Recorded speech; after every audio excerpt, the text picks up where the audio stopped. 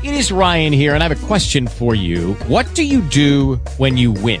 Like, are you a fist pumper, a woohooer, a hand clapper, a high fiver? I kind of like the high five, but if you want to hone in on those winning moves, check out Chumba Casino. At ChumbaCasino.com, choose from hundreds of social casino-style games for your chance to redeem serious cash prizes. There are new game releases weekly, plus free daily bonuses. So don't wait. Start having the most fun ever at ChumbaCasino.com. No purchase necessary. VGW. Void where prohibited by law. See terms and conditions. 18+.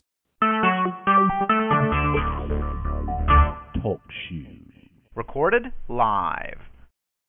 If you're hearing the sound of my voice right now, that's because you're either listening live and you are in the chat room, or you've happened upon a pre-edit copy of the Scuba Obsessed Netcast. Come back in a few hours and we will have an edited version all ready for you. Scuba Obsessed Weekly Podcast, we talk about all things scuba diving, from cool new gear, places to dive, and scuba news. Scuba Obsessed episode 305 is recorded live November 3rd, 2016. Welcome back to Scuba Obsessed. I'm Darren Jolson, coming to you from the southwest side of the great state of Michigan, where we had Frost and the Pumpkins. The Cubs won the World Series, and that certainly means that hell, Michigan is soon to be freezing over. Joining me this week, we have Mac, the Dive Mentor. How you doing today, Mac? I'm doing very well, thank you. And we also have Kevin Ailes. How you doing today, Kevin? Darren, I'm doing excellent. How about yourself? I am doing great. And I'd like to thank everybody in the chat room. We have quite a few people showing up, and I'm going to mark that off as that we are in that time of year right before the time changes, where it is getting dark early. So what else are you going to do on a Thursday night? Because the Thursday dives are slowly becoming night dives, even in the afternoon. Let's see. Go ahead. It looked like the Thursday was popular enough that we had competing dives. I think we had a group both in the river, and we had a group that went up to Lake 16, it sounded like. So we had quite a few divers from the club out this around. Lake 16 on a Thursday. That's a good one. Yeah, Mike Webb was making a post about that, and it's like he had a few guys went up with him there too. So I'm not quite sure how it turned out yet. I'll be taking a look at the posts and seeing what they had going on. But yeah, we had quite a few divers in the water just tonight even. Excellent. Yeah, the Lake 16, it's good this time of year. I'm sure the algae is already starting to die off, so hopefully that means visibility is improving. Last time I was in there, which was less than about 6-8 weeks ago, it was not great visibility. Well, actually, I'll correct that. Where I was, it wasn't great. They said once you got down about 60 feet, it wasn't too bad. But Now, was that because of being in your area? Was that something was that an effect you were having on the visibility there, Darren? I'm towards the end of the dive. I did make it mucked up, but coming down, that was pre-me. And I just think it's the time of the year. The algae was dying, and that's a kind of a silty lake. If anybody stirs it up, it seems to be stirred up for a while. But they said when they got down to the bottom with the dive lights went a ways, but it was dark. And this is during the day on a weekend. Yeah, I'm seeing quite a bit of that right now. Where we have a lot of the lakes, they have a very heavy algae layer. If you manage to get below the algae layer, it cleans up real nice. But until then, it can be pretty thick and gross. Yeah. So we're getting that time of the year where it's just going to get better and better all the way until I call the nirvana of freshwater diving as far as clarity, which is when we get ice on the top.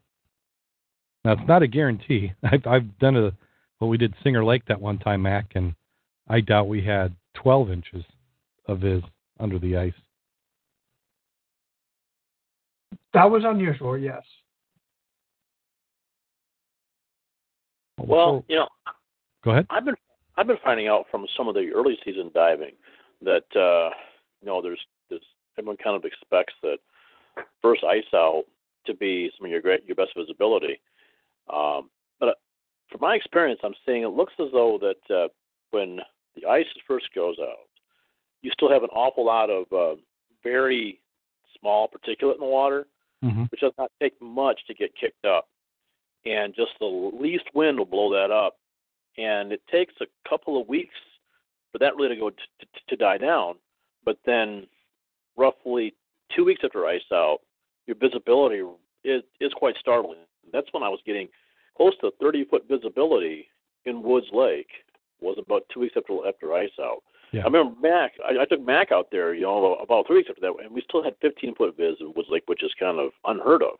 So. Yeah, I agree. There seems to be, I don't know if it's because dust and debris collects on the ice, and then you've got the wind is now able to move the water column around, so anything loose gets circulated up. But I agree with you. You would think that because it tends to be good late season under the ice, that when the ice melts, it would be nice, but that there's a couple-week period. I probably only need a couple thousand more dives before I get it quite figured out. But it does seem to tend that way. I'd like to thank everybody who's in the chat room. We have St. Louis Sam, we have Eric, we have Southwest Michigan. So we will be changing up the chat room here pretty soon. I'm still doing some work on video, but we're slowly progressing and making the necessary changes for that to happen. There's a lot of little gotchas. I'll have to write a post once we do change the video to explain why it is so much more complicated, but part of it has to do with your networks that you're feeding into, and we've had to re-secure rights to everything, including the sounds within the show and the bumper music, and all that's going to it might have to change. But let's go ahead and jump right on into the news. The first article up, and if you like to follow along, we'll paste those into the chat room. And also our Patreon supporters of $3 or more a month get the show notes before the show actually starts, so they're able to follow along with us. And we have some gentlemen who are in trouble for surfing on a turtle. They weren't actually in the water, but they posted on Facebook 2 guys standing on a turtle. And probably not the smartest thing to do in the first place. And then if you do something that stupid, you really don't want to put it on Facebook. The picture shows 2 mans with cans of beer standing on top of a turtle. It's been circulating as authorities tried to find him. Surfed as a tortoise on the weekend. Gnarly dude is the caption. The unknown men are being investigated by the Queensland Park and Wildlife Service and could face a fine of $19,965 Australian dollars, which is about $15,000 in U.S. if authorities find that they interfered with a natural resource. There is some evidence to suggest the turtle was deceased at the time of the photo. They're taking this matter seriously and investigating further. The spokesperson, Michael Beatty, told the Fraser Coast Chronicle that these guys are just complete idiots. And as we're accustomed to know, that people who are idiots tend to post idiocy on Facebook. Well, looking at the picture, the turtle does look pretty rough. I mean, it's hard to say if he's dead or not, but well, the thing is, if he died, was his death the cause of these gentlemen on, or did they just happen to find a deceased turtle? But that's a good question. But looking at it, though, I mean, I don't know, we're looking at an article on AOL.com, article news. I can't quite give you, but if you search up men who surfed on a turtle are in big trouble, you'll come up with this article here. And yeah, they're doing a kind of a glamorized selfie here, standing on the back of this turtle, which is less than enthused. Yeah. But looking at it, I don't know. I'm trying to zoom in, looking at the turtle closely. And I don't see any indication in the sand that the flippers are moving anytime recently. So it may have already been dead when they found it. Yeah. And then the other thing would be, would a tortoise with people harassing it like that leave its head out of its shell? Wouldn't it try and draw back in a little bit? Think, yeah.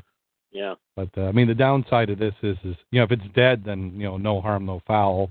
I'm sure somebody's going to try and get him for harassing a dead tortoise.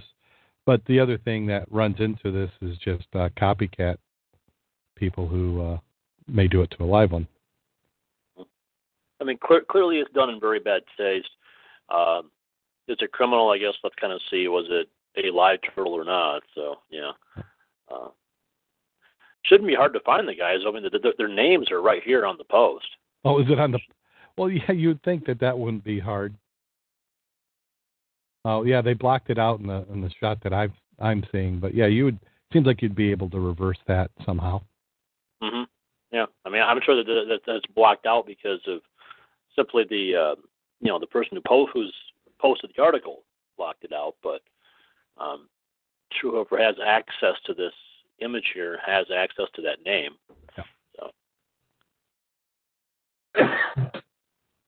Yeah. Study conducted on 3 chain of lakes found an improvement in the spread of an invasive species. They're referring to the milfoil, which is not something that we like to see in the water. The aquatic invasive species coordinator Stephanie Balsamou says that milfoils easily transported from lake to lake, but the fall survey found promising results. Preliminary results have been very promising. The treatment they've had, Virgin Lake found that EWM, or Eurasian milfoil, are in low density. Single plants and clumps are here and there. The lake group is going to be managed via hand harvesting with scuba diving. Town Line found a single plant back in 2015. I don't think they found any since the plant was found then. If the lake management company performs a survey and they see 1 or 2 plants, they will pull it out.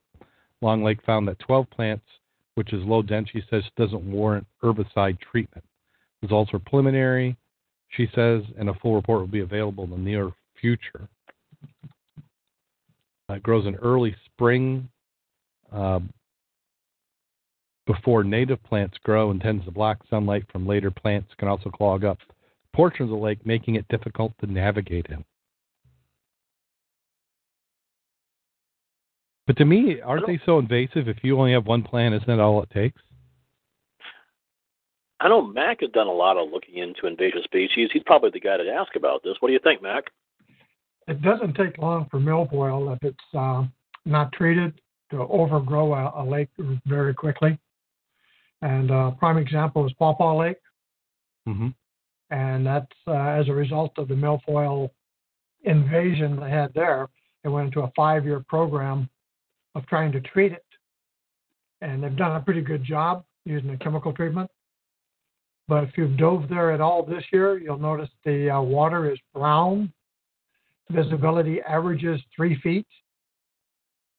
Even if you go deeper, like I think you were out there with me once where we went down, you went, 30 some odd feet off the side. With light, you had pretty good viz. So the treatment worked, but visibility has gone to heck in a handbasket. Part of it is because now you've got so much decaying vegetation mixed around. Mm-hmm. It's created other issues. Well, that, and I mean, that's where, Mac, where you and I were diving targets we saw on the sonar, and it stinks down there. I mean, that stuff is rotting, and it's putrid. You know, I've been on the bottom of plenty of lakes, but what's going on in that lake is I've never come across something quite so foul down there. So you think that's the milfoil, the king milfoil that's doing that? That's part of it. They also down over in not Duncan Bay, but the Outland Bay. Mm-hmm. That's where they've got the aerators now, because they're also trying to aerate the bottom to try to get more organic life. And that may have had something to do with the visibility going to heck in a handbasket, because even though it's a low volume bubbler system, they've got like 15 out there, and it's agitating. That puts the particulate in suspension, which then rotates throughout the lake. Oh, yeah. And that's got to be a contributing factor for the lousy viz out there. Yeah, unless you're doing something like an aquarium filter where you're drawing the water in through a filter before it gets, the bubbles bring it to the surface. You're just circulating that fine particulate, which is part of the goal, but it could take years, if not decades, for that to finally work its way up. Because from what I understand is another thing with the bubblers is you've got this muck at the bottom of the lake, and that cycle starts to. The goal is to get that, instead of it being 3 feet of muck, maybe 2.5 feet of muck. It would slowly start to break down. Yeah, one of the considerations I had was bringing a barge out and trying to remove several feet of muck from the lake, because some of the sections out there are like 15 feet of muck. I think that's a good idea if you could find, if the muck was not contaminated and you could use it, because I bet that's got to be a nice organic fertilizer. Well, that goes back several years ago when you couldn't get fertilizer. They had it was hard to get good stuff. Mm-hmm. A lot of the like Singer Lake, for example, there's not a lot of agriculture there, but if you've dove it, you know there's a bed layer along the sides because it's steep, 4, 5, 6 feet of decayed leaves. Yes. If you could bring that up, you've got some nice, you've got some nice matter that if you dried it out, you'd have some good fertilizer. Yeah, and that's a type of fertilizer. It's a very slow release. If you look at some of these organic fertilizers and you got the numbers in the bag, they tend to be low numbers, but they do remarkably well. Now, it's amazing what we've got out there. Right now, you've got 25 invasive species of fish in the Great Lakes. Mm-hmm. That's just fish in the Great Lakes, which has changed it forever. And now we're getting more and more waterborne type vegetation issues, and we're getting a lot of them that are on dry land too. It's a never-ending cycle. It seems like. Yeah, I like if you look at some of these nature centers, which only deal with dry land plants. There's tons of plants. We as European visitors, we brought plants from our home country, sometimes intentionally, sometimes not, but they've just taken hold. I mean, there's mustard plants and all sorts of... Yeah, but I think a lot of it we're just going to have to get used to a changing ecosystem because, once these things have, established a foothold, we're not going to get rid of them. I mean, there's so many different... species, whether they are plant or animal, that, we just have to look at our environment's going to be constantly changing. There's no way we would keep it stable. I mean, so many of the fish species we like are technically invasive species. I mean, most of our sport fish, king salmon, coho salmon, Atlantic salmon, steelhead, which is also a rainbow trout. These things have all been imported, and whenever they've been imported, they have changed the ecosystem. I think your only, natural sport fish here are the lake trout, and they're not doing very well. Well, actually, I think they are doing quite well. But they've had a really hard time trying to get them to naturally reproduce. But they actually are doing quite well.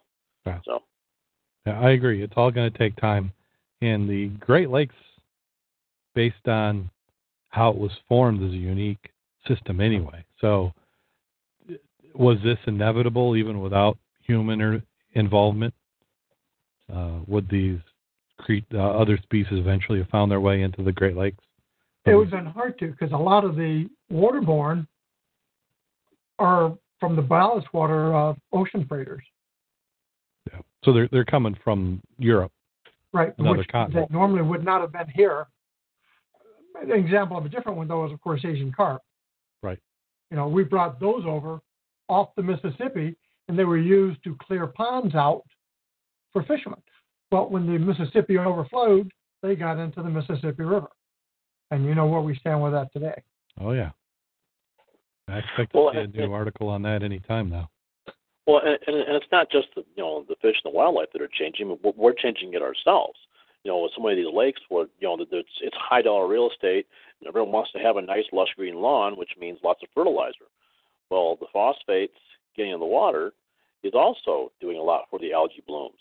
And I've had divers tell me about diving, Woods Lake back in the 80s, and at that time you could see artifacts in the bottom that had been there for a century. You're not seeing that today. Today you have several feet of muck. In most of the lakes we dive, you get down there, and you have feet of muck down there, and all the different artifacts and things which have been left by our ancestors or Indian artifacts and things. They're pretty well lost forever in the muck.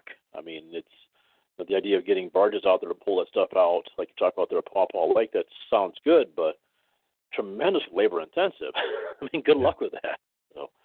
Well, another factor we haven't really talked too much about, but it's again due to the population growth, is a lot of our lakes are going away. I'll use Barron Lake for an example. It's drying up. And why is that? It's because we've parked, we have taken our water systems away. We use them. We don't have septic systems. We now put them in a sewer system that takes it out someplace else. So the mechanism we have for replenishing our inland ponds, our lakes, is going away. And if you fly over, like Sister Lakes, all 5 of them, look at the pictures from the last 25, 30 years. They're all getting smaller and much shallower because, one, local people, of course, suck the water out to do the lawns, suck the water out to do local irrigation, and it's not being able to be replenished. So we're losing a lot of our lakes through our own use of the water. Well, that, and I think the glaciers are also getting shallow just due to the algae die off and what you have as far as the bacteria. What makes the muck in the bottom of the lake? And the muck is coming up, the water's going down, and the end result is losing the lake in one way or another. So we might have to, start digging holes. You want to keep on being divers in this area eventually. So. Yeah. Not that I haven't thought of that. So we have a Lake Superior shipwreck discovered near Ontario, Canada. They're saying that which one is this? Is a JS Severns near Soden Harbor? Is that the? I'm going to let you pronounce that. Yeah. Zach? Yeah, I'm usually good at Indian names, but this one's a little rough for me. In May of 1884. Yeah, but this is a beautiful wreck. I mean, being in Lake Superior, you don't have the zebra mussels. And, looking at the picture of this diver on the bow, we're looking at TwinCities.com, Lake Superior shipwreck discovered, and even the dishes survived. This is a boat which went down quite gently in 1884. Sounds like they backed into a piling or some kind of obstruction in the stern. Tried to make a run for the far shore, didn't make it, and down they went. It's a very impressive looking shipwreck. Yeah, either they got in a good day or it was just beautiful clarity. The one where they show the ship's wheel, just beautiful. Mm-hmm. Well, just look at the shot of the diver on the bow. I mean, what we're looking at here is, and obviously there are 2 divers down there because there's the diver in the shot and the diver who took the shot. Yes. And we've got a large bow here. We're seeing a huge anchor. We're seeing pretty much the entire stock of the anchor in the shot. How big was this boat? Like, I want to say it was 219. Yeah, that anchor looks a little bit like the anchor that's on Mac's wreck. Let's see here. Do they say it had 15 crew members and 45 passengers? Maybe it wasn't 219, a little shorter. It's smaller than that. Wow, those plates are beautiful in there. But I would encourage our listeners to look up the lake, just Google search Lake Superior shipwreck discovered, even the dishes. If you search up those words, you come up with this article here of the JS Severns and Lake Superior. Oh, it's 130 foot long, so it wasn't a real big one. Yeah, and we'll have links to this in the show notes, which Jim Billings has been graciously taken care of. And then also all our Patreon supporters got an early copy, so the link is also in there. I think Darren put a link in the chat room already, it looks like. So you guys should go take a look. But those dishes, I mean, look at them. That went down pretty nice, and you don't see. I'm not seeing any obvious breaks. Well, I'm not seeing the depth listed in this article. They're talking about it being relatively shallow. They mentioned it being shallow. I thought it was 130. thought 130 was the length of the boat. Is that the depth as well? That's what I thought. I'm looking at the guy. He's not on the rebreather, but he does have side mounts. Yeah. Well, it's side mount, so that could either be a technical diver or a sport diver. So it's 130 feet long, 132 years ago. Let's see. I'm trying to see if anywhere they talk about the depth. Yeah, it looks like they're being a little bit facetious about the location of it. They're probably because it's a new find and they're not encouraging others to dive it. So they're probably not going to say exactly the depth in the article. Yeah, I have a feeling if this is Superior with a clarity, this looks like maybe 80, 90 feet, maybe. I don't know. It's hard to, because you can color correct to such an extent that it can make it lighter or darker, but. Yeah, but his gloves are pretty close to correct. And if they did a lot of color correction on this, I mean, you can even see the green nitrox. Well, if he's diving nitrox, it's not that deep. Well, they're saying it's in sport depth. So, but you look at his at the diver's dry gloves there, and that blue color is pretty accurate. So if that blue color is pretty accurate, then I'm going to say the green color probably is pretty close as well. So yeah, we're probably not. We're not talking really deep. Yeah, I think you're right, Darren. It's less than 100 feet deep. Yeah. Now is that chain that's on that anchor? They've got the anchor, and you can see a shackle, and it's hard to tell if that's chain or rope. It seems like it should be chain, but it looks awful smooth, at least in that photo. I think there's some silt in the links there. Kind of makes it look smoother than it really is. Yeah. So looking at the deck, you can see a fair amount of silt build up on the deck. But I mean, look at this. You can not just simply see the boards, but you can see the caulk in between the boards. Oh yeah. That's some pretty good clarity here. So. Yeah.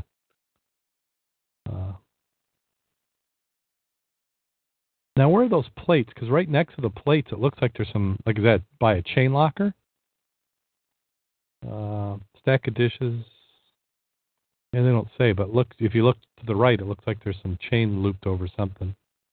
Yeah, it kind of does. It's hard to say. I mean, the plates probably would have been in some kind of a chest or a bureau of some sort. Yeah. And they've got a heating stove and a dead eye. Their next set of photos. Yeah, but this is a heck of a find here. Yeah. Hopefully at some point they'll. But it sounds like in the article, it's a very isolated area. Because it closes stating that they have no soon plans to return just simply due to the difficulty of getting a boat and diving equipment in the area. So you're probably not going to get your tanks filled up there is what I'm thinking. Yeah, you have to go up and intend to go there. But that if you're a diver and you just want to check off as many shipwrecks as you can, this would certainly be one you'd want to get on. Mm-hmm. Well, yeah, and to find one that hasn't been explored and it's in sport depth. I mean, that's probably why they're being so tight-lipped in the location because, there would be quite a few who like to pillage it. Well, so. Yeah, you look at all those plates. There's not a plate's been taken. Mm-hmm.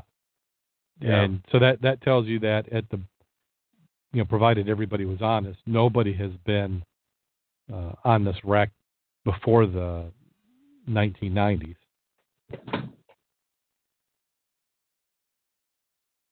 Just looking at another report on it, when they first found it, they used a drop camera, which usually tells me it's a little deeper. You just don't want to do an exploratory. You want to go down and look into what it looks like first. Yeah. Well, it doesn't say any depth. Yeah. Well, we're known to dive on stuff deeper than what most people would on a first dive. I remember we did that barge and crane, and I think if you got a drop camera, you want to use it. But that's a good point. If it was, I'd say less than 60 feet, you certainly wouldn't waste the time with a drop camera. Yeah, but drop cameras and things, you've always got issues with entanglement. And are you gonna get it back? I mean. Yeah. I'm a fan of if it's in sport depth, put a diver on it.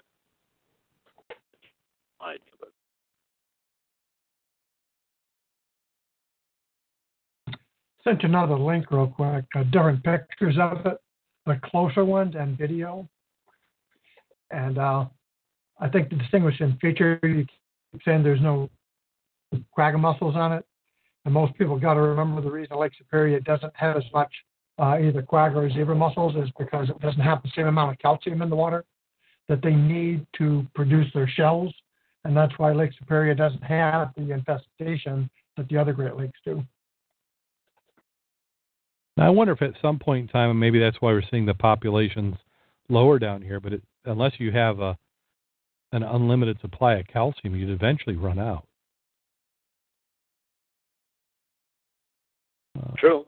So maybe you're thinking that the population might max out at some point? I mean, we've kind of seen it already. I remember when I first started diving, you did not, except for the very beginning of the season, like the first month, and that was from sand being moved, every bare spot. I mean, if you had a buoy, usually by June in the dive season, the line going up the buoy was all zebra mussels. And now I've seen some lines, assuming divers aren't wearing the mussels off, where there's not even zebra mussels on the subsurface buoy. Okay. So maybe we've turned that part of the ecology cycle. And I think these next three articles are all related to the same. A shipwreck that has been discovered in the Baltic Sea. I'll paste that in the chat room.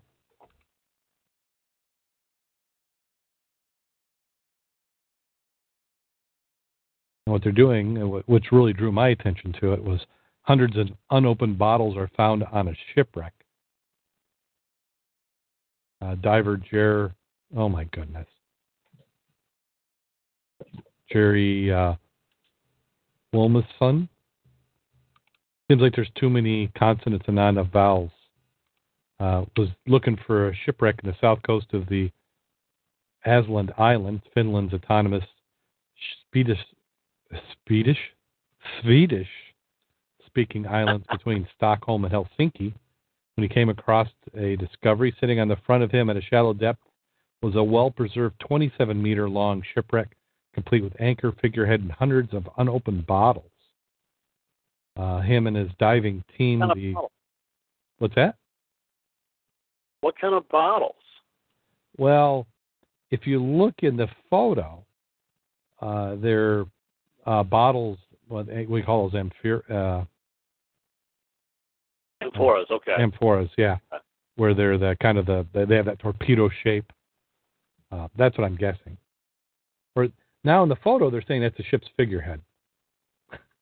But to me, that's what it looks like, one of those amphoras. Well, I thought they're talking about an 18th century wreck, which wouldn't be amphoras, or 19th century. Right, that's a figurehead. It's just in the shape of an amphora, so I misspoke there. Yeah, amphoras would be like ancient Roman ships or something there. Right. But, yeah. If you go to your first pictorial or your first selection, blow up the picture. They look like the old bottles from the Wild West. Looking at them, look like a glob top whiskey bottle. Oh, I see it now. Yep, the very first photo. I thought that one. Blow it up. Yeah, you have to look at it. It looks like what we're finding in the river, actually. Right. It's hard to tell if you got a crown top on it, but they look like the whiskeys that we usually find. Oh yeah, okay. I see it now. Yep. And kind of like they look almost like they were between the floorboards. Don't let the captain know. That was the smuggler's ship here. Crew stash. It's a smuggler's ship. That's what we got here. Yeah. Yeah, and you can see they got that next shot. So this is, he calls it good condition. Maybe it is for the Baltic, but it's starting to break down pretty good. Well, if that's salt water, you're going to have all sorts of animal life eat that stuff up. Yeah. So you've got a windlass there. The next shot. At least that's what it looks like to me. Yeah. I was trying to determine if that is, because if it is, it's bowed. Well, is it bowed, or is that just the fisheye? Fisheye, the camera lens. Yeah. Because sometimes when you fix it for certain parts of the shot, you kind of warp it for some of the others. And the other one they're saying is a figurehead on the ship. But at first when I saw that, I thought it was a skeleton. Yeah, I blew it up and I was trying to look at it. And if you look at the head, it does look like a skeleton head. Yeah, but I'm guessing that they got close enough to it to realize it's all made out of wood. Well, nice finds. This shows you that not everything that's out there has been found already. I want to know what's in the bottles, though. Is this looking at somebody smuggling hooch? What do we got? What we got here? Just to where it's kind of all laying on its side is a little suspect. It seems like it would have been in crates. Now crates could have rusted away, but it doesn't seem like they'd be even. Like you see up there, it looks like it's a whiskey flask style bottle. Yeah. They definitely have caps on them. You look at them, they're all capped. I mean, where you can see an end, especially like in your lower left, they're all stopped up yet. So. Oh yeah, I can see it there. Yeah, you're right. That's got a stopper on it. I don't know. Everyone I've ever heard of who's sampled, shipwreck brew has been pretty disappointed with it. So. Yeah, yeah, it's better to drink it fresh, and that's what we need to do to make sure that our current liquor supply doesn't become shipwreck liquor, is we just need to drink it all. Okay, that's a plan. But excellent find. I mean, that had to have been a blast to come across.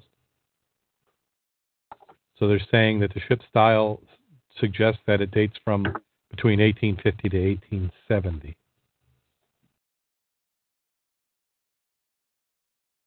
So great job. And then we got some potentially, I call it cool scuba gear or just scuba gear in the news. This next one's talking about in the Antarctic, the trends that we see in the warmer waters are translating down there. They said it takes a little bit of time before technology can be vetted to be used in Antarctica, which we're now approaching their summer or primary season. And they're taking rebreathers down to do some tests, make sure that they're viable for that environment. Yeah, they've been viable for that. I know Jill Heinrich has done a lot of work with Arctic ice caves, and she actually prefers a rebreather over the traditional open circuit, tanks in the back kind of diving. Yeah. The rebreather has. Go ahead. Rebreather has a number of advantages for doing that. I mean, for one, you're breathing warm air as opposed to the cold compressed air. Rebreathers are quite superior for diving cold water. So. Yeah, you're going to get the warmth from that, and then you also have it's moist air, so it's not as dry. Correct. Yep. But they're saying that they're trying out 6 different rebreather systems. I said, if successful, future science projects will be allowed to use the new dive technology under sea ice, which could open up new science opportunity. This project is really just to see how well they work, and if we feel comfortable with possibly recommending them to our diving control board, who'd make the decision to decide if they're worthwhile, said John Hine of Jacksonville University and principal investigator of the evaluation project. Here I'm going to call a little conspiracy here, because this is what I would be doing. Hey, dive manufacturers, send me some rebreathers and we'll try it out and see if we can make a recommendation. It's an excuse to go out and play with the cool toys. Exactly. I'm with totally. Oh yeah. That's what I'd be doing. Most diving equipment is factory tested. The industry standard is 4 degrees Celsius, but the water around Antarctica can get as low as minus 1.8 degrees Celsius, 28.8 degrees Fahrenheit, because rebreather systems haven't been tested at such extreme temperatures. The dive team and diving control board, which oversees the safety procedure of the program, wanted to test the system and ensure that they're safe. And I'm calling bull on that. because we know that equipment's been doped. Now, the equipment manufacturers themselves may not be certifying it, but we know Bob's been in the river with it icing up. Oh, yeah. So we might not get quite to 28, but I'm sure he got to 30. And there have been plenty of divers who've used them on ice dives, in extremely cold environments. I mean, Jill Heinrich has, she did a major exploration on these ice caves in the Arctic, and lots of photo ops and things. She has a really cool presentation on it, actually. Well, and to me, if you really wanted to test it for cold temperatures, you wouldn't do it in the live environment. You'd actually create a test rig, and you would chill water. You would come up with some sort of water mixture where you could actually get it colder, because you're trying to find a theoretical limit and see if the operating environment changes on it. So they're not just talking about water temperature. You realize that they're talking about the surface interval temperature between I'm driving from point A to point B for several hours. It's in the back of my car freezing. Yeah. Now I'm going to use it. Then I'm going to go to a warming hut. That changes in temperature, what effect is it going to have? Right. But wouldn't you want to test that in a lab? I mean, you could set up... But we have it. We do that now. Yeah. It's cold. It's below 30 when we're diving sometime. We've had it, 0? Yeah.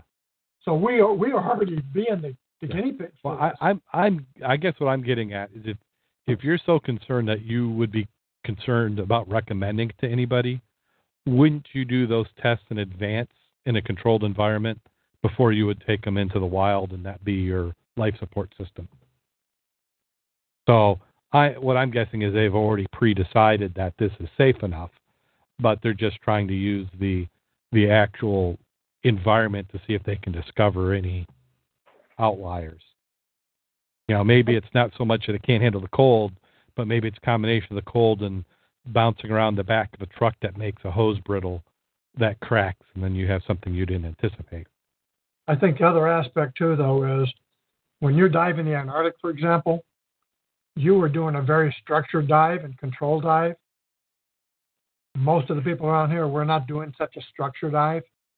Mm-hmm. Because you're not going through 6 foot, 10 foot of ice to get down to the water. Now, that's true, and that would be hard to simulate. Well, I think that most rebreather divers, though, do a very structured dive. I mean, they kind of have to just do the nature of the beast. They're a lot more, into dive planning than the typical open circuit diver is. I mean, look at Bob. I mean, you don't get much more pay attention to detail than how Bob dives. So, yeah, I just think that when you start looking at who's used the rebreathers prior to the civilians, I can't believe the military has not done a lot of these testings, like lockouts from submarines at different depths in different oceans. Yeah. The Antarctic diving. These are already been done.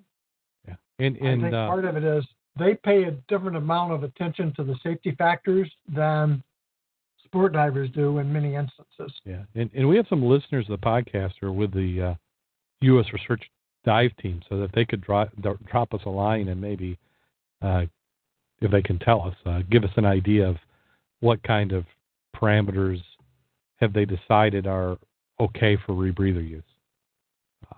Because that the military has been using them long. They have to know that because that's a primary strategic tool in underwater situations. Good article, though. Yep. And then the next one is talking about Nikon. It's we covered this a few episodes ago. They've got their action cameras, and I didn't really realize this at the time, but they've actually got 3 action cameras, and the model number in the action camera name refers to the angle of view that the camera is able to deliver. So we covered the 360, the Key Mission 360 from Nikon. So that gives you a 4K image that's all the way around 360 degrees. They have the Key Mission 170, which is 170 degrees, and the Key Mission 80, that's 80 degrees. Nice thing about these cameras is that they're all rated for underwater use down to, Now, I've seen it two different. Right now, they're saying that the 170 is waterproof down to 33 feet. They said Nikon is offering an optional underwater housing to 131. I saw another article that it was actually 131 without the housing. So let's see. But I like the idea, and I like the setup. I wonder if they have to adjust anything in the software for stitching. Seems like you'd have a little bit of a distortion, difference between above water and underwater for stitching. Yeah, I don't know much about the 360 cameras. I can say the one that's shown here for the picture appears to be in a housing, and it says right on it that it's waterproof to 132. Yeah, so that's what's kind of conflicting between them. Well, if you click on the key mission action camera, highlighted, that takes you to the specs. Yeah. Yeah, that's to the bottom part, it'll say key features of those and the depths. Yeah.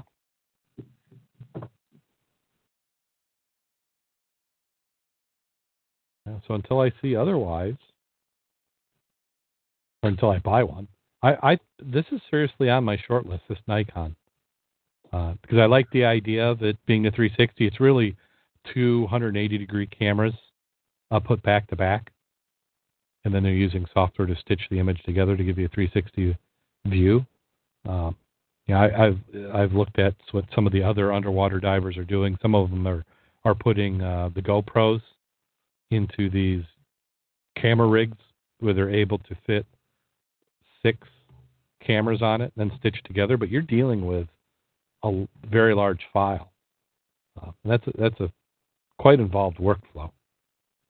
So unless you're going to be ending up in National Geographic or something, it seems like that's a little overkill. But I like this one. Now, most of them look like they have a depth without a case and a quadruple the depth with a case.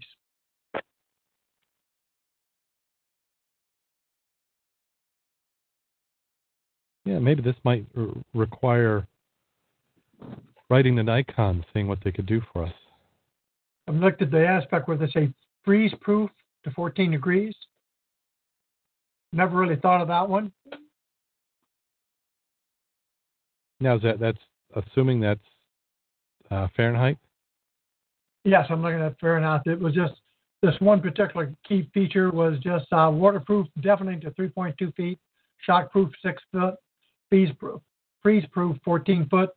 That was the Key Mission 80, and that's without the housing. Yeah. Well, I think some of them, they're using these. This is an all-purpose action camera, so part of their idea is that you might be putting this onto a snowboard or skier.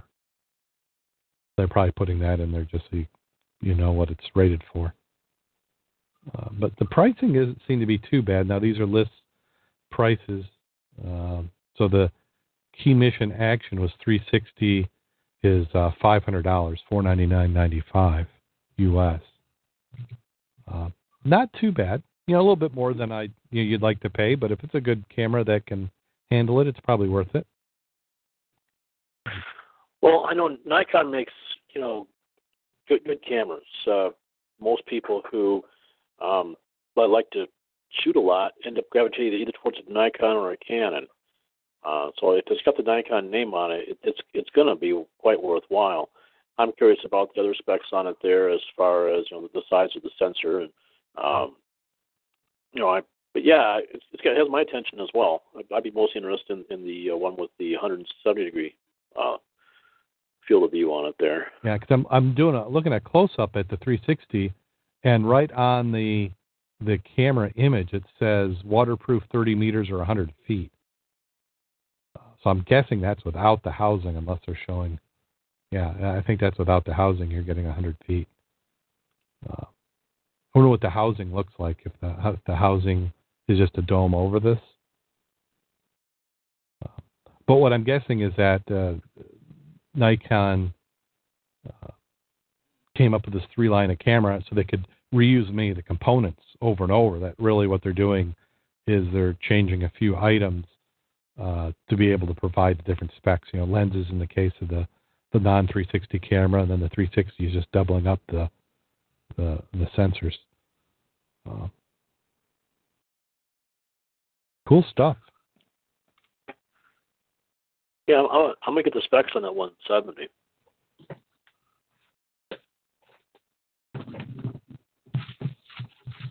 Okay, well, that does it for Scuba in the news. Mac, do you have anything you want to talk about? Dry suits?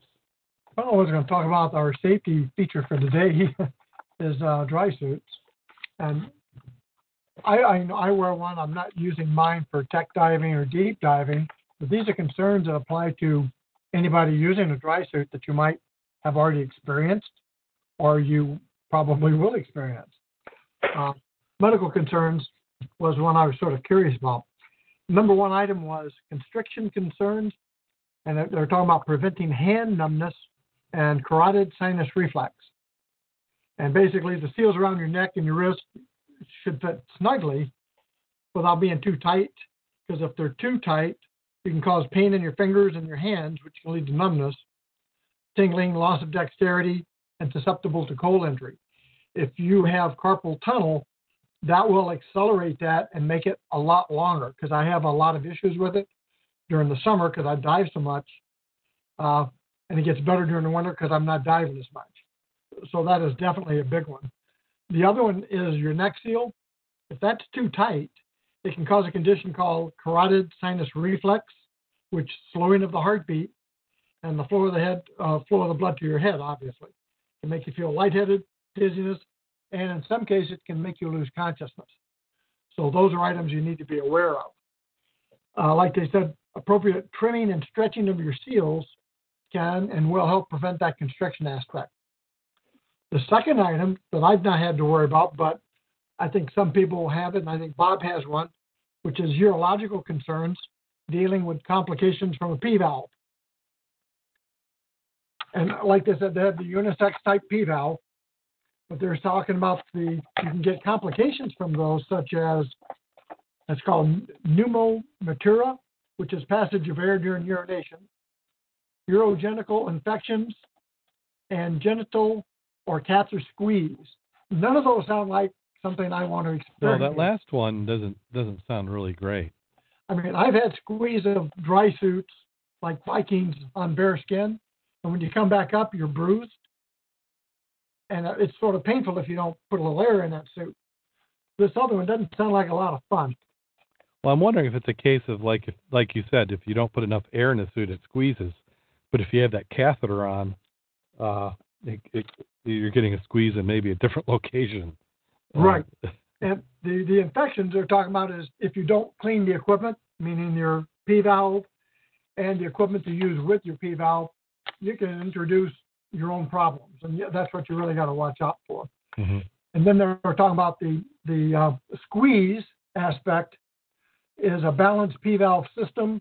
They said helps prevent that genital squeeze, which is caused by depth-related drop in the capacity of an unbalanced tube or system tubing.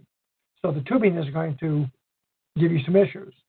And the way that's routed, you can mentally figure this out. It could be painful. The third most common item, they said, is buoyancy concerns, handling your weighting, inversion, inflation, and suit flooding. And this was a little different than I'm a little used to. It said proper weighting will improve your buoyancy, so your dry suit will require only minimal addition of venting of air, adding or venting. And it said you should use your suit for primary buoyancy control rather than a buoyancy compensator. Now, who's saying that? I'm sorry, what? Who's recommending that? This is I have to get my reference back out. I can't find it right now. But it came from Dan. And this is contrary to what a lot of people may have thought. But their premise is you go down neutral, you have minimum squeeze already. You're always adding air to your suit to get rid of squeeze. So that's why they're not saying you're using your BC for your up and down motion, because you're already neutral to begin with. You know, in a way, I can go with that because it's kind of like the squeeze is your early buoyancy indicator. If it starts pinching you, then you definitely need some more air in it. I just don't like the idea of, it's a bad idea to use your BC as like an elevator control. Well, that's not what they're not saying that either. They're not saying go up and down using that because, one, you should not be doing that in your dive profile. Why should you be going up and down? No, I agree, but I'm just saying that there's, that's kind of the joke of the rookie diver is that they're, that the BC inflator is an elevator button. Yeah. And it just seems like as tough as it can be for some people to get buoyancy under control to be using your dry suit for that. That kind of challenge. But there are some that prefer to use their dry suit for buoyancy control. Well, that's what the dive agencies are, or several of the dive agencies are teaching now. Is that I know at least one very advanced tech diver who uses his dry suit for his buoyancy control. His BC is basically just along for the ride to carry his tanks. Well, they're saying basically your BC is a flotation aid after you're on the surface, and as a backup if your buoyancy factor, meaning your inflator on your suit, fails. The opposite part of that aspect is hopefully rare, is dry suit problem where it inflates and you can't uninflate it. Then you got positive buoyancy and uncontrolled ascent. Mm-hmm. And it's about the only thing you can do for that because you're not going to be fast enough to unhook your line. Most of us can't without a little bit of difficulty to get on the freaking surface when you got mitts on, not gloves. And you're not going to take your knife and rip your suit. So you say you got to flare yourself out and try to use your exhaust button or exhaust valve, have it set so it will start letting out, but flare out your body to slow your ascent. Now, on a dry suit, can you put air in your dry suit faster than you can evacuate it? Well, according to this, you should not be able to put more air into it quicker than you can get rid of it. And that's where, and maybe I just haven't been in a situation where I've needed to dump it that quick, but it seems like I can put air in about twice as fast as it can come out. I would agree with you on that. Tried it the other way. I think that you can put air in it faster and you can dump it, particularly because the dump valve to work properly has to be elevated. I suppose maybe under an ideal circumstance, if your dump valve's on the top and you got the ideal posture for it, it might come close to keeping up with the air going in, but that's only in ideal circumstances. They're saying the issue is not the amount of air coming in and you getting rid of. It's that as that starts, once you get out of control on your ascent, you can't because the expansion of the air already exhausted in your suit is going to start increasing quicker than your valve can dump. And that's true. The key item is trying to stop it before it gets out of control. Meaning if you were doing a working dive and it did that, grab something so you can get that exhaust valve going to start dumping what you're going to put in so it doesn't accelerate your uncontrolled ascent. They didn't say it was going to be easy.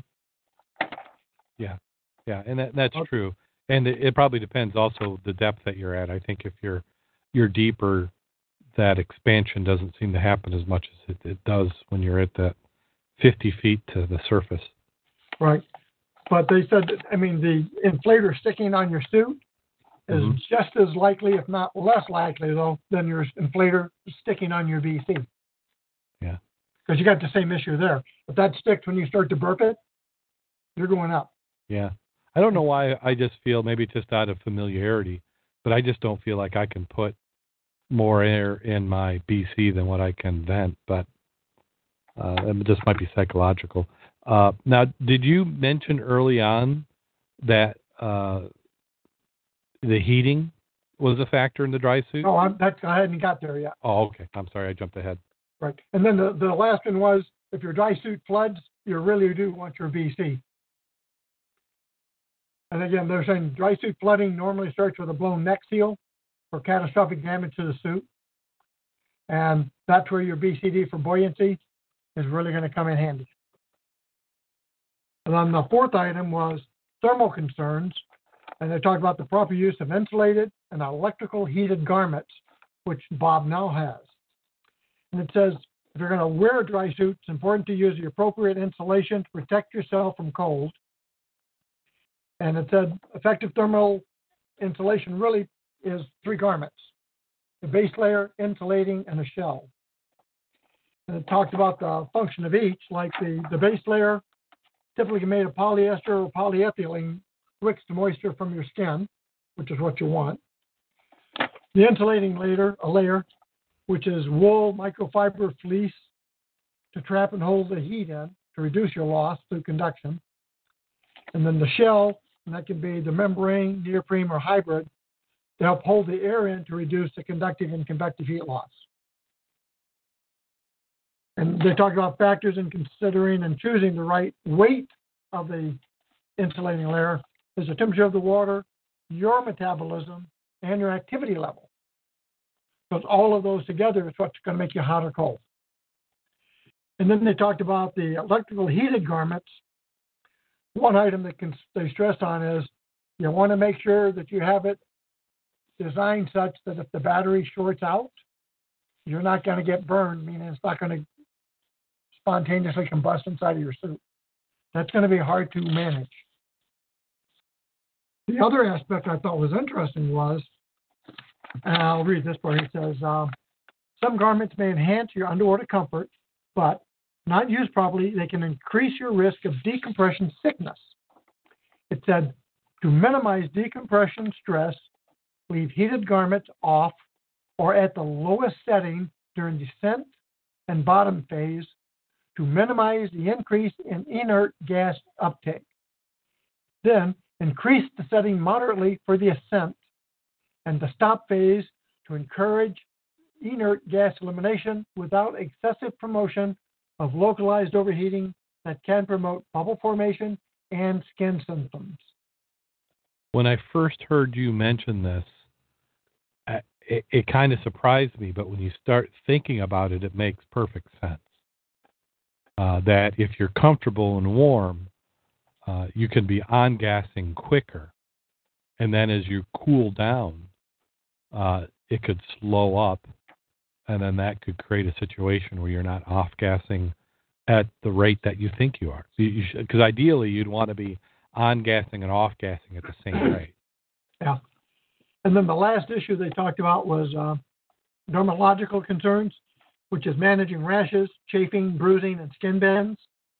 And skin bends, I don't think they meant from the DCS skin bends where you got the bubbles under the skin.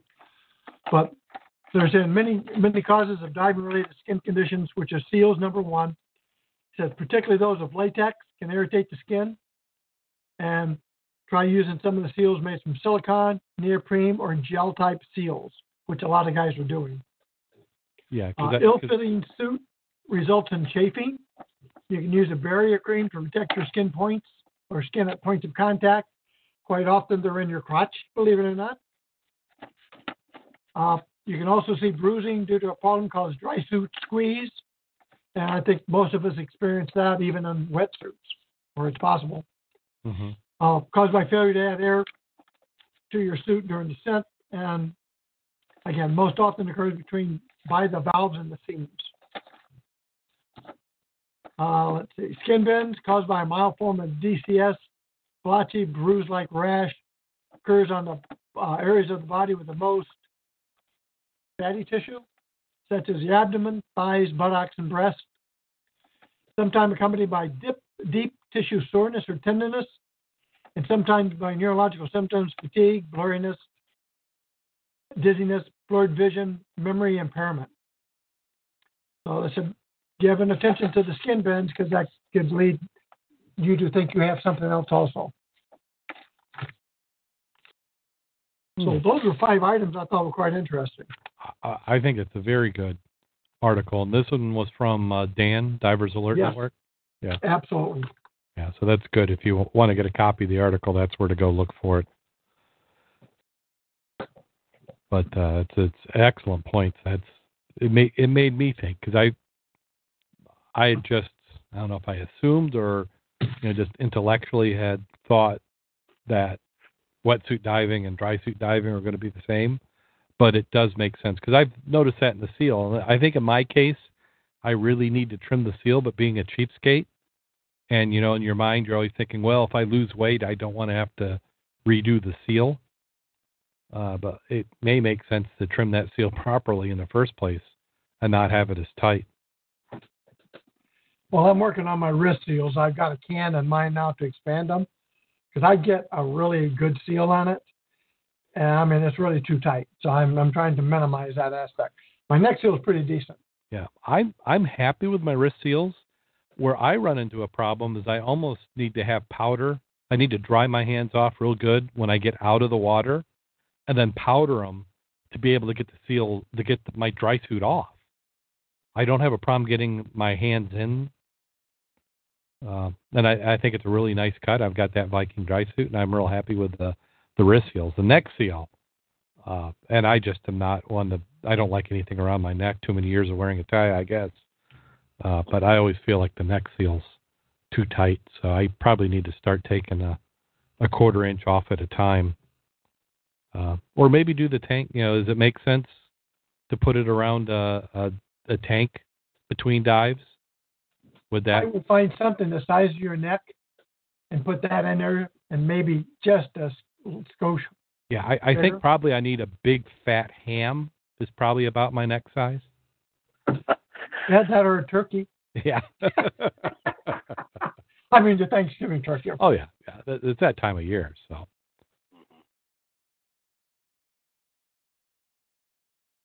Just take the 1/4 inch off at a time. You'll be fine. Yeah. And then Karen, who's in the chat room, had pointed out about the Nikon camera housing we were talking about. And the underwater housing is only for the Key Mission 170. So the 360 and whatever the other one was it a 130? They don't have underwater housings. It's only the 170, which explains why the 360 had a little bit deeper rating without the housing. And that kind of answered my question, because that the distortion is going to be a little bit different with a housing and without a housing. So if you're trying to do stitching in the software, it would be a little bit tough. And then Vanessa Mac said that she was glad to hear you back on the air. So we had fixed your Skype issues that we were running into. Well, we fixed them together. Yes. Let's hope they stay fixed. Well, with Skype, nothing's forever. There's always a way of messing it up. But and if somebody runs into a problem, even though we aren't an IT support desk, drop us a line, because it was an issue that sounded real simple, but wasn't. It had to do with, we were getting a message saying cookies were giving us a problem, and the chocolate chip and the peanut butter and those give me problems as well. I eat too many of them, but in the case of these browser cookies, we had to do some research to figure out what was blocking those. So now we're to that time of the show where we get to talk about some actual diving. And even though it is getting colder and we are having some leaves fall into the rivers, there are still people getting out into the water. So what kind of diving has everybody been able to fit in this last week? I think Max had quite a few more in than I have. I got just the one. Not this week. I've been working on an airplane. No? Okay. It looks like the club had quite a bit of diving going on just tonight. Seeing that there was a group in the river tonight, and I'm seeing there was a group went to Lake 16 as well. Forgive me if I miss anyone here, but it looks like John Nadova, Mary Beth, and Rob Knoll were in the river tonight. Mary Beth is saying that she posted some pictures, but I'm not seeing them there. She says she put them on the web page, but I'm not seeing them. They're on the street Facebook one. Got a good picture of all the guys there, 3 of them together, Rob, and 20 pounds of chain she brought up. 20 pounds of chain. Okay. Yep. I thought you said change at the first point, and it's like, wow, that's a lot of quarters. Yeah, I like that too. She said 2 dry suits, 1 wetsuit, and water temperature is down to 45. And I'm assuming, well, let's see if I look in the photo. Maybe I can figure out, was she a dry suit? Right there, in that one picture, she's in jeans. Yeah, I know she's in jeans. I'm trying to figure out, is that is that shirt she's wearing one that she'd be wearing under a dry suit. Oh, so John was the other dry suit diver? Because she's got a dry suit, Mary Beth. Then I would think she was the dry suit and John was the wetsuit because he's young and hale and hearty. Oh, yeah. These super fit divers, they just, they have that positive calorie burn going. Yeah, he probably lifted some, steel weights and trash before going in, and so he was probably plenty warm. Yeah, probably pumping shopping carts, one on each arm or something. Yeah, exactly. A croc. the croc workout. Maybe you can do a book. What is that thing that they've got with a black object with a string on? That's the chain. That's chain? Yeah, it's all corroded and lumped together. Ah, okay. Wow. That looks like some crystals. Well, excellent. Well, they're getting in the river. Yeah, that looks like Mike Wagner and a group that went up to Lake 16. It says so himself, Rabbit, and Nick dove Lake 16. The viz is actually pretty good down to about 50 foot. Below that it drops, but it's hard to estimate how far you can see with a flashlight. The temperature is typical 39 degrees Fahrenheit.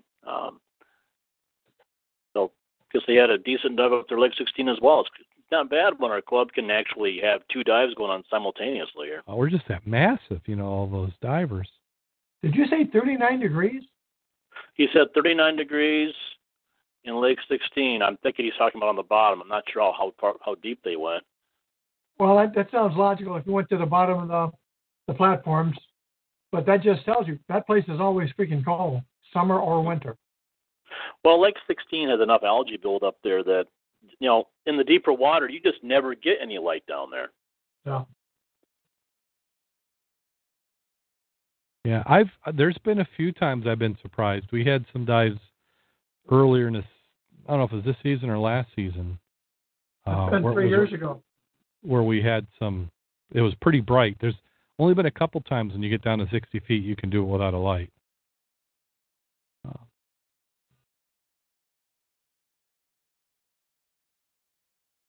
Let's see. So Mac, you didn't get a dive in this last week? Is that possible? Nope, I was dry this week. Oh my gosh, that's got to be like a record for the year. That's just about the first time in a long time. In a long time. Yeah. Well, I got just the one actual dive in. I had an attempted dive where Rob and I went looking for a scuba tank and borrowed Mac's smell detector, and we were prepared to dive, but ended up just doing some real serious wading. But then Dan and I had plans to dive the big water last Sunday, but found out that the weatherman was being less than honest. We had a forecast of 1 to 3 foot waves subsiding, which is diveable. But when we got on the water, it was actually 3 to 5 foot waves, which in a 17-foot boat's just not going to happen. Yeah. So we opted for a plan B and went to Diamond Lake. Went out to the South Bend wreck where we had been, or Mac and I dove the previous week. Did a little looking around trying to find more evidence of boiler on the wreck. Basically just confirmed the boiler which Mac and I had seen. Dan did take some pictures of the boiler pipes there. And and we're quite certain that the pipes we're seeing there on the wreck and the wreck site are the internals from the boiler, which is over in the shallows. Really anxious to get out there again in the spring when the weeds have died back a bit. Do some more hummingbird work in the shallows because Mac and I did there's indications of there being more targets, not really around the boiler, but in that shallow area that's basically where the ferry runs back and forth. So yeah, we're kind of to see what's in that area. As we've talked about previous, that wreck's been moved. So that could have been the original location of part of the wreck, and they just chose what got moved and what didn't. Yeah, I'd be curious to see what the original site was, because and some of the things which are down there on that site are not wreck oriented. There is like some shelves and like a glass fish chamber, some sort that you can fill full of air and talk and things. And if you get a chance, or somebody does, to get down to just at H2O in the Goshen Granger area, I believe they could probably fill in the holes that we have. And they probably told me years ago about it. I've just forgotten. Yeah, I should get a hold of them, because I've got more questions for you. Because when Dan and I were on it, we're looking kind of closely at the engine cradle area. Now, there would have been an assembly on the boat, which would have been the pistons, cylinders, crankshaft, which would have been bolted to the drive shaft, which ran the propeller. And the drive shaft is there, and the engine cradle is there. And neither of them are mangled to indicate that the engine block got blown off or anything. They're actually, the holes are all intact, and it looks pretty good. I'm quite confident that the actual engine block assembly was removed intentionally and salvaged, scrapped, or repurposed somewhere. So. Yeah, that could be. Well, excellent. That's it's nice that's always a nice blow off site. It's for us in our neck of the woods. It's not a huge drive. In the summer, I get a little grumpy. Sometimes we can't get out in Lake Michigan and we want to do Lake 16, because it seems like I spend more time driving to Lake 16 than I would on a day in the lake. Mm-hmm. But Diamond Lake isn't far at all. Diamond's just probably about 35 minutes from here, and we can get in the water and play around.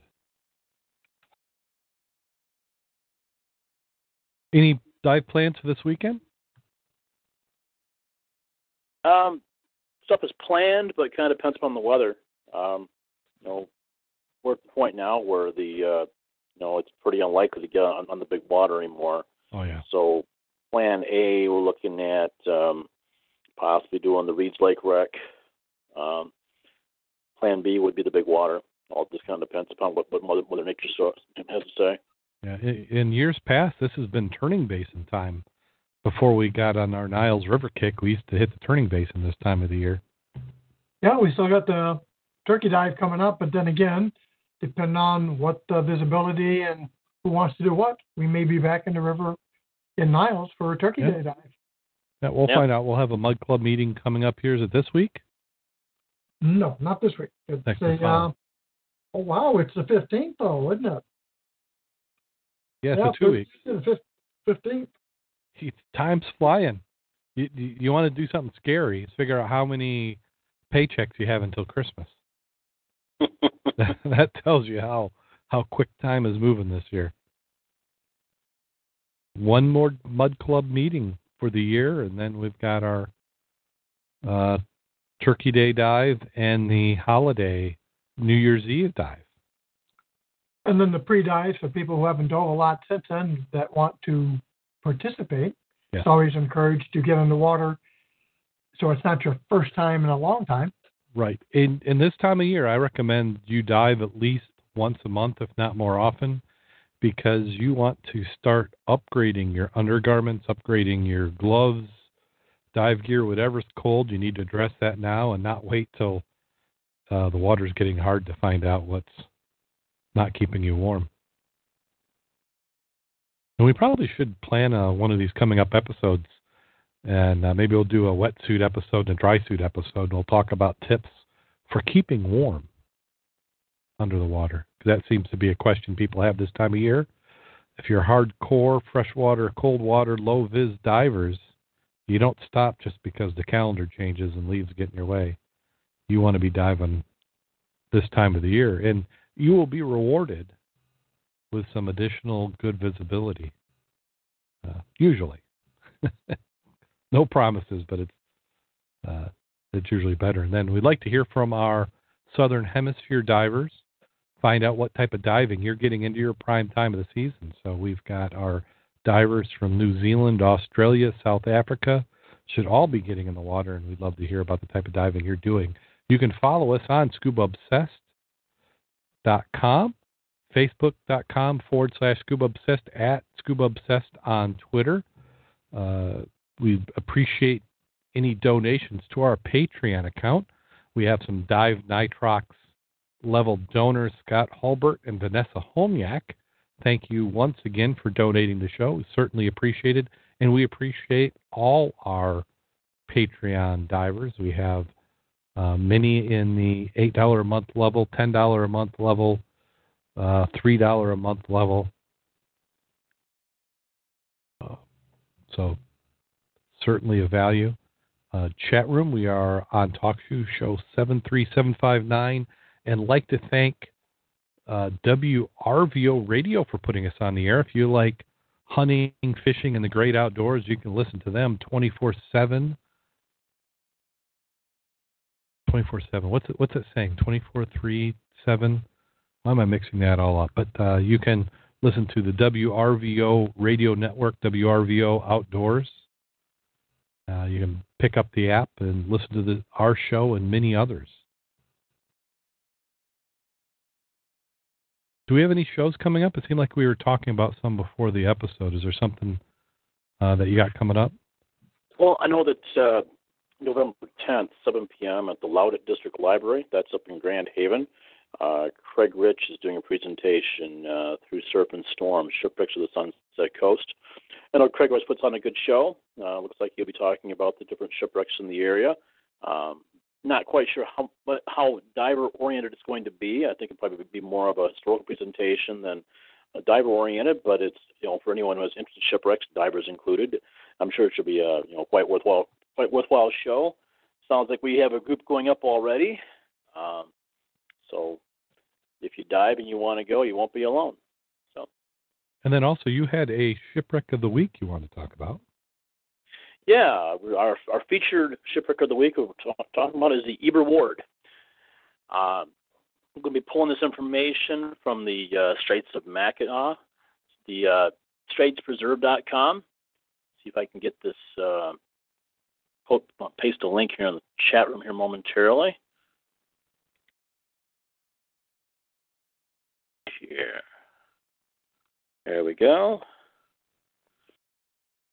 Eber Ward is one of the better wrecks in sport depth to dive. It can be a bit challenging because the weather up at the Straits is, you could just kind of have to take what you're given. It's always good to have a plan B or a plan C when you're planning on diving in the Straits because just depending upon the wind, it's probably not going to be exactly what you're looking for, but there are plenty of wrecks to choose from up there. Eber Ward went down in 1909, taking 5 lives along with him. Ship had been around since 1888. Trying to get the actual page to load up. There we go. Yeah. There we go. Okay. My apologies. Okay, now we're up and running here. Ship is 213 feet long, 37 foot wide, 12-foot depth. Was carrying a cargo of corn, 55,000 bushels. Currently sits at a depth of 110 to 140. Causes sinking, is hull damage while going through an ice field. Seems that the captain believed the ice field they were going through was just slush ice. Thought he could get through it no problem.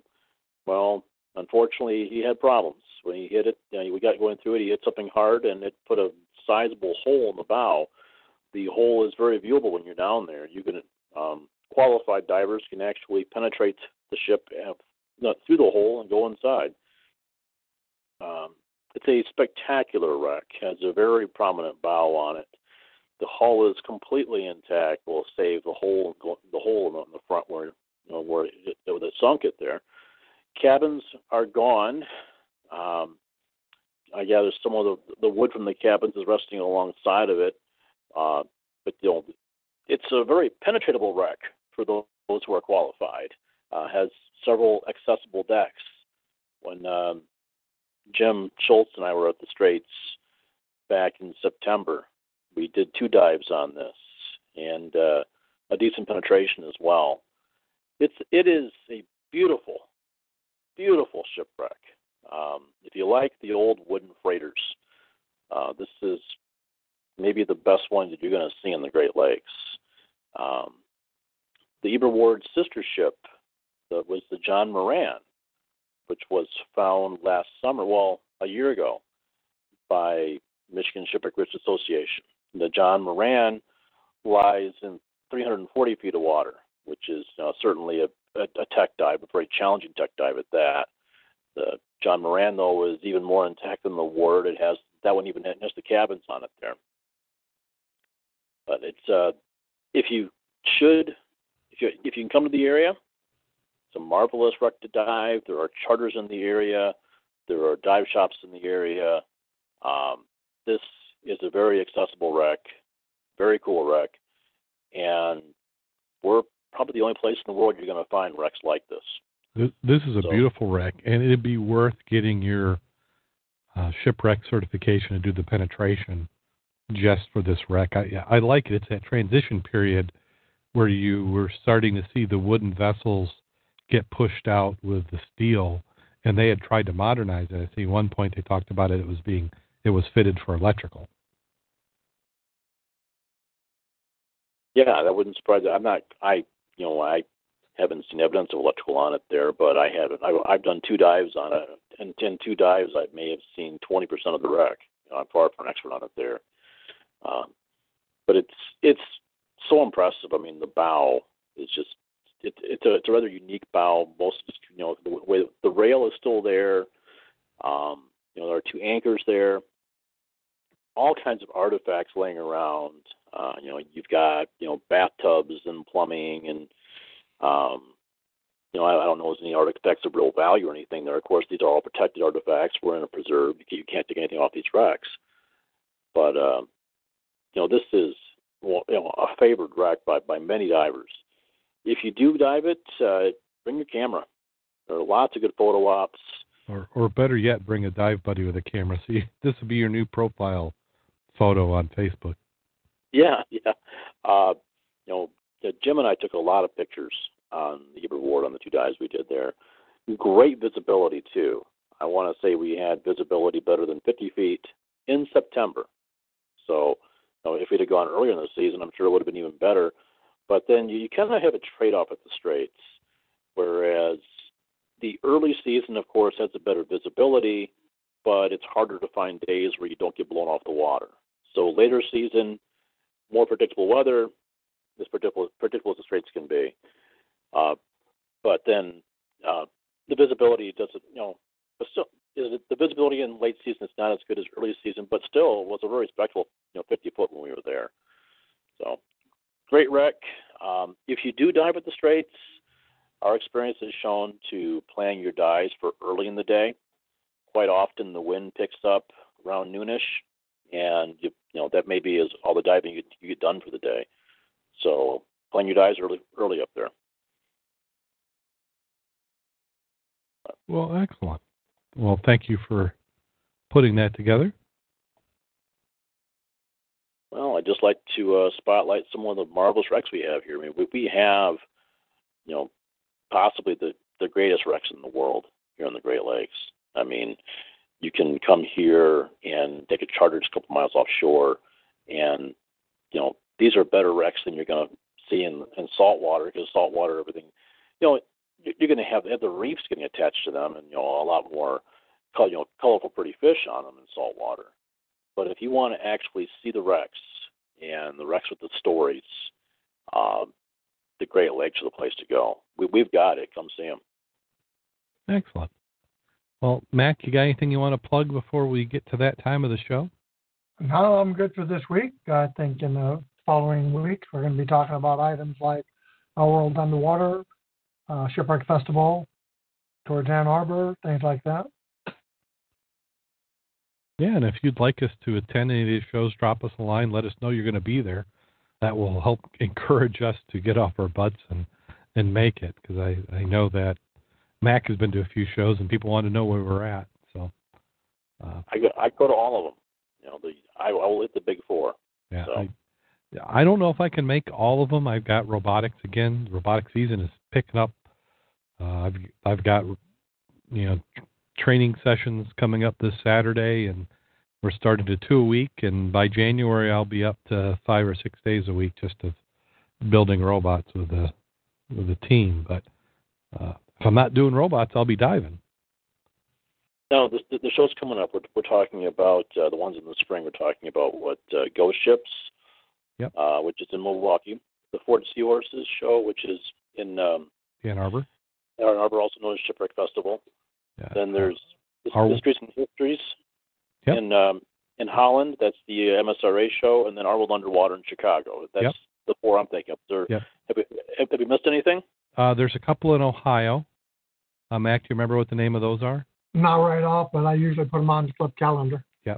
So if you go to mudclub.scubaobsessed.com, Mac does an excellent job of keeping that calendar up to date so you can see some of the shows coming on. And then maybe we'll add a show directory this year. It's one of the projects I've had in the back burner for the website that we just need to get is an event calendar, which will be listing all the dive shows. Oh, we did get a correction. I'd like to thank our listeners who give us feedback, and we certainly appreciate it. We had a listener, this was Colin M. He said, love the show. Hey, I just recently discovered your podcast. I've been enjoying it. Keep up the good work. In one of your most recent episodes, you spoke of the Salish Sea, which is out of the Pacific Northwest. I know it may sound like being a prude, but I've been growing up kayaking, diving in the Salish Sea, and felt I suggested correct pronunciation. This pronounced with a long A, like sail-ish. Like I said, keep up the good work. Love the podcast. We certainly appreciate it. We don't take any offense. I do not pretend to be able to pronounce anything, including my own name. And with a couple shots of rum, I'll talk like a pirate. So thank you for calling. We certainly appreciate it. And to our listeners, if you love this or any of our other programs, drop us a donation on Patreon. Follow the links from ScubaObsessed.com. $1, $3, any amount is appreciated and helps us keep this show on the air. We're getting pretty close to being able to upgrade some equipment, so you'll be seeing the benefits of that coming up pretty soon. And I think we are to that time of the show. Let's do it. I have a couple of bad jokes, but we'll stick with the first one. I think maybe last week we did a triple play. Hopefully we can get by with just one. And then somebody will have to tell me if I've done this one. Yeah, I would put it past me. A scuba diver has been shipwrecked on a desert island for 10 years. Then one day he's down by the shoreline and spots a ship on the horizon. He frantically waves his arm and jumps up and down, shouting until he spies a rowboat being let down into the water of the ship. After 10 minutes later, the rowboat reaches the shore carrying a man in the captain's uniform. Thank Christ for that, said the shipwreck hero. I thought I was never going to be rescued. How long have you been here? Asked the captain. 10 years. 10 long years, replies the man. 10 years, said the captain. How have you coped all that time on your own? Well, I've been quite a resourceful fellow. I built my own house. There it is over there, number one. But 10 years, says the captain. 10 years without sex?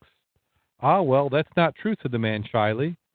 Well, what do you mean? Inquires the captain. Well, about 6 months ago, I was down the shore washing my feet when I noticed this ostrich up on the beach with its head buried in the sand. Its tail was facing me.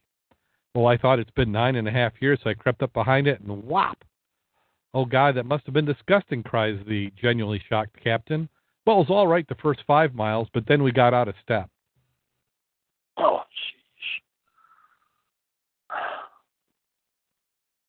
jeez. I don't know who to blame that one on. That one has been marinating so long. Did we lose Mac? I will not take credit for that. So if you think you've got a better joke, drop us a line at theshow@scubaobsessed.com. Until next week, go out there and get wet. And stay safe. And have fun.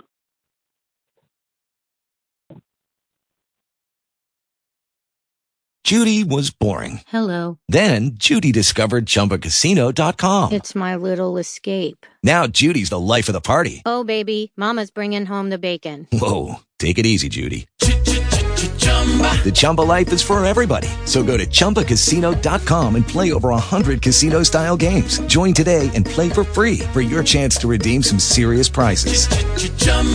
ChumbaCasino.com. No purchase necessary. Void where prohibited by law. 18 plus terms and conditions apply. See website for details.